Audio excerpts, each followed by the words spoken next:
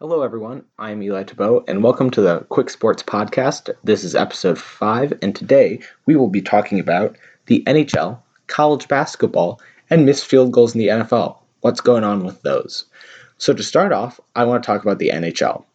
To give you a little background on myself with the NHL, I'm a huge St. Louis Blues fan, and last year they won, and I got even more interested in the NHL because of that.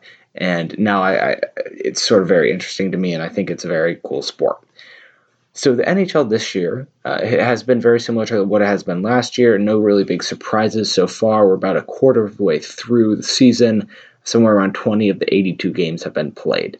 And so the Blues are one of the top teams as was expected. The Capitals, again, one of the top teams. They won 2 years ago. And then the Bruins, who were in the Stanley Cup last year, are also one of the top teams. So the standings are very similar to what they were last year. And this year, the playoffs are looking to be around what the same as they were last year. I would like to tell a really cool story about the St. Louis Blues and what they did last year. For those of you who don't know, they were in dead last place among both conferences in the NHL, and they had the worst record, least amount of points, and they were looking just to hopefully get a good draft pick for the next year so they could get some young talent on their team. They fired their head coach and replaced it with the interim coach, Craig Berube, and they took their goalie, Jake Allen, who was performing terribly at the time, placed him with a youngster named Jordan Binnington, who had never played in the NHL. He had never played a single game, and his first start, it was a clean sheet. This, keep in mind, was in the middle of the season, about halfway through, and they were pushing for the playoffs. It was 40 games of the 82 that were played. They were far below 500, and they were just hoping, as I'm going to restate, for a good draft pick. All of a sudden, they go on this 11-game winning streak. It's the longest in franchise history, and it's very much unheard of for any NHL team to do that, just because of how much, so I don't want to say luck the game takes, but more or less it takes a good amount of luck to do an 11-game winning streak like that. They were unstoppable. They became a middle-tier team, but then they kept winning. They lost 3 games of their final. They were 31-3. They lost outright 3 games, and if you don't know how hockey works, you get points for the games you lose in overtime or in shootouts, which happen a decent amount. So they lost about 7 in overtime, and they got a point or 2 there, and then they just got a bunch of points for their wins. Lo and behold, the Blues make the playoffs, surprising everybody. They're the hottest team in the NHL. They have the best rookie goalkeeper, one of the best goalkeepers in the league at the time, and they have this really good team led by Vladimir Tarasenko, Alexander Steen, and other great players like that. So they go into their first series against the Winnipeg Jets. They come out on top 4-2 in the series, and then they look to go to the next series against the Dallas Stars. This series, they're the home team because they were better than the Stars were. The game goes to Game 7. And Game 7, it's tied. The Stars goalie played outstanding. He had more than 50 saves. The goalie seemed practically unstoppable. He saved everything that came his way. Every shot, everything went off the post, went up. He hit it away. Nothing could get by him. It comes first overtime. Blues outplay the Stars again. They're outplaying the Stars this whole game. And you're watching and you're like, okay, the Blues should really take this soon, but they just don't. Second overtime comes around, and this is when the Blues start showing signs of weakness. They're getting outplayed. They give up a power play. They're just not playing okay at all. And they finally get a puck, and they get a face-off where it's needed. Puck goes up. They score the game-winning goal, and they move on to the next series. In this series, they play the San Jose Sharks. They come out on top in 6 games, and then they go on to the Stanley Cup against this Boston Bruins team who is insane. Great series back and forth. Blues and Bruins go to Game 7. Jordan Binnington, best goalie game, even better than the Game 7 in which the Stars goalie played amazing. He saved everything, literally everything, until the end of the game where one shot gets past him. Blues end up winning 4-1, and then they win the Stanley Cup. Great story. No team had ever gone from being last at halfway through the year to winning the Stanley Cup before them, and it's probably one of the greatest stories in sports that there is. So transitioning to other great stories and stories that happen every year that everyone adores is college basketball. College basketball and March Madness are the two forces that wreak havoc throughout the sports world. Every year you have an 11 seed that just goes really far in March Madness. You have one seeds getting upset left and right. It happens every year. It's so interesting to watch, and it's so interesting to see how the rankings evolve. College football does nothing like that. It's always someone goes undefeated and stuff like that. College basketball, rarely, if ever, does someone go undefeated, and it's always just amazing to see stuff like that happen. So this year, there have been 3 number 1 seed upsets. Michigan State came into the year number 1. They were projected to win their first game. They lose. Although it was to a ranked team in Kentucky, it was still sort of an upset in most people's eyes. Then Duke and Kentucky, both who have the number 1 ranking, lose. Kentucky loses by 3 to Evansville, and then Duke comes out and then they lose to Stephen F. Austin from Texas in a thriller of a game that ended just on a layup. Wonderful stuff. I hope this upset sort of mentality continues through to the tournament, as I know it will. But all of this is just such cool to see, and I'm really excited for March Madness now because of it. The brackets are just going to be so busted at the end of the day, and all of this just really brings up excitement in me as a sports fan. Current top 25 rankings and the implications they have for the March Madness brackets and the rankings that will happen in the tournament. So for those of you who don't know, March Madness is a giant college basketball tournament that takes some of the best schools from around the country, and they play for the national championship. Usually the top 25 teams to the tournament, they're ranked 1 through 16 seeds, and they just play out in a normal bracket style way. 1 face 16, 2 face 15, so on, so on, so on. So what happens is, actually, the number 1 overall team gets the easiest game. And right now, Duke is number 1, but the standings haven't updated. As I mentioned earlier, they got upset, so they're obviously going to drop a few places.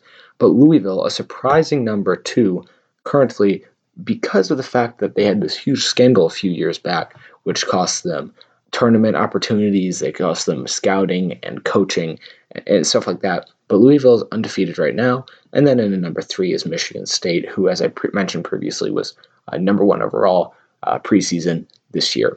Michigan State, I think, will be the number 1 overall team. They are very good. They have not lost any talent that they had last year in March Madness, where they went far, and they were very much an unstoppable force at some times. In some games you'd see and you'd be like, these guys really should go all the way. Sadly, they didn't, but they're a really good team. They have players like Cassius Winston, and then they have their great coach, and leads them deep into these tournaments. However, right now, there are a few surprises with the current rankings, one being Maryland's ranking. Maryland is very much a 6th seed in the tournament. They get in almost every year, but they're never this great team. Right now, they're on the AP Top 25, they're the number 5 team in the country, and then on another list, they're the number 8 team in the country. Maryland is seemingly a very good team this year, and they're retaining a lot of their good players that they had last year, in which they went a few rounds deep in the tournament, and it was expected that they were going to go, but they had good guards, they had good centers and other players on the court. Other teams like Arizona, U of A, they have a very good team, especially with Nico Mannion, who is their freshman guard, who was probably the best player, who was the best player in the country last year in high school, and now he's leading this team to some great wins. You have teams like Utah State, who are surprisingly up there. They're in the top 15 teams in the country. You don't see that because they lost their best 2 players last year. You see these really good teams, and you don't know where they're coming from, but that's the whole thing with college basketball. It's fun to watch because teams appear, and then maybe they fall out, but then they come back again. And I'm just excited because these rankings show the implications you have. You have these unheard of teams that are going to come in and go into the tournament and hopefully go far, and you're going to see them play teams. Utah State's hopefully going to play Kansas or Virginia, and it would be cool to see an upset somewhere around there. And then you have these unheard of teams, like a few years ago when the 16 seed UMBC beat Virginia. That was really cool. Why? Because it's never happened before, but it's a team you haven't heard of beating this huge powerhouse school. It's like if the Cleveland Browns beat the New England Patriots, it'd just be so insane. The final segment will be about field goal kicking right now in the NFL.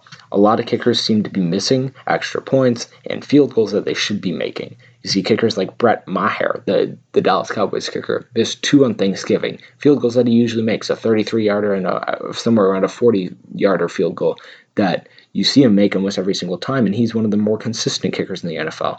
The Cowboys immediately go out and looking for new kickers. Why? Because their kicker has the yips.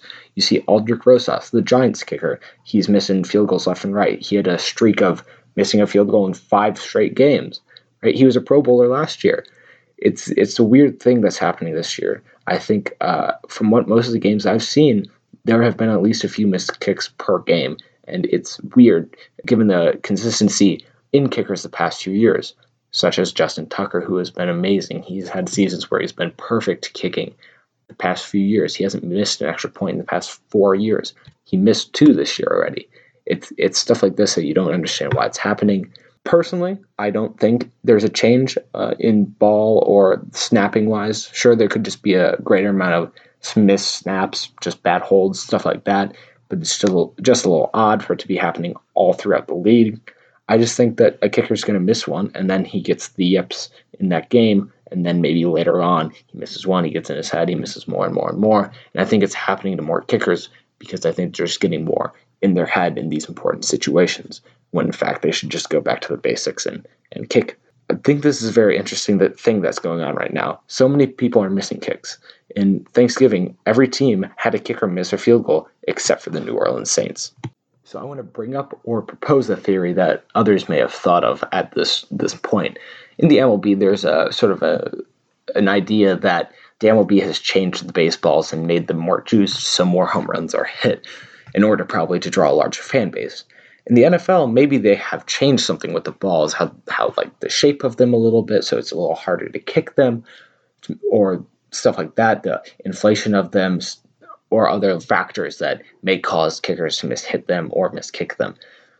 This would be very interesting to see because now we have 2 major leagues in the United States that could change their main device for play in order to draw a greater fan base or draw more attention to their leagues because of the fact that there's either less stuff happening or more of that. And I think that people don't want to see field goals. And if a kicker misses a long field goal, the other team gets good field position, sets them up to maybe get a touchdown. So the NFL could have done this in order to have more touchdowns, produce greater viewers, and stuff like that. Similar to the MLB, hopefully hitting more home runs will get more viewers, get younger people interested in the game. I mean, we're just going to have to wait and see whether this is true based on next year. But right now, it sort of seems true unless these really good kickers that have been consistent all their careers have just made mistakes. I mean, what's the other explanation? Adam Vinatieri, a Hall of Fame kicker, probably the best kicker ever to play the game, starts missing field goals. His team starts thinking about cutting him. He's been in the game for 20 years, and he's been so good and so consistent that this year he just decides to fall off a little bit. Justin Tucker, a little unprecedented, but he's still good this year. But he's missed more than he usually has. Aldrick Rosas goes from making all but 1 kick last year to missing 5 straight games worth of it, missing extra points left and right. You see, these kickers were so just good and consistent and trustworthy by their teams that all of a sudden for them to fall off just seems a little odd. So if anyone has any theories, please contact me. I'm going to make an Instagram account for the podcast at Quick Sports Podcast, and you can DM me with your theories about what you think could be happening with the NFL kicking scandal, we'll call it, with kickers missing kicks left and right here. So thank you guys for listening. This is the Quick Sports Podcast. I'm your host, Eli DeBow. See you next time.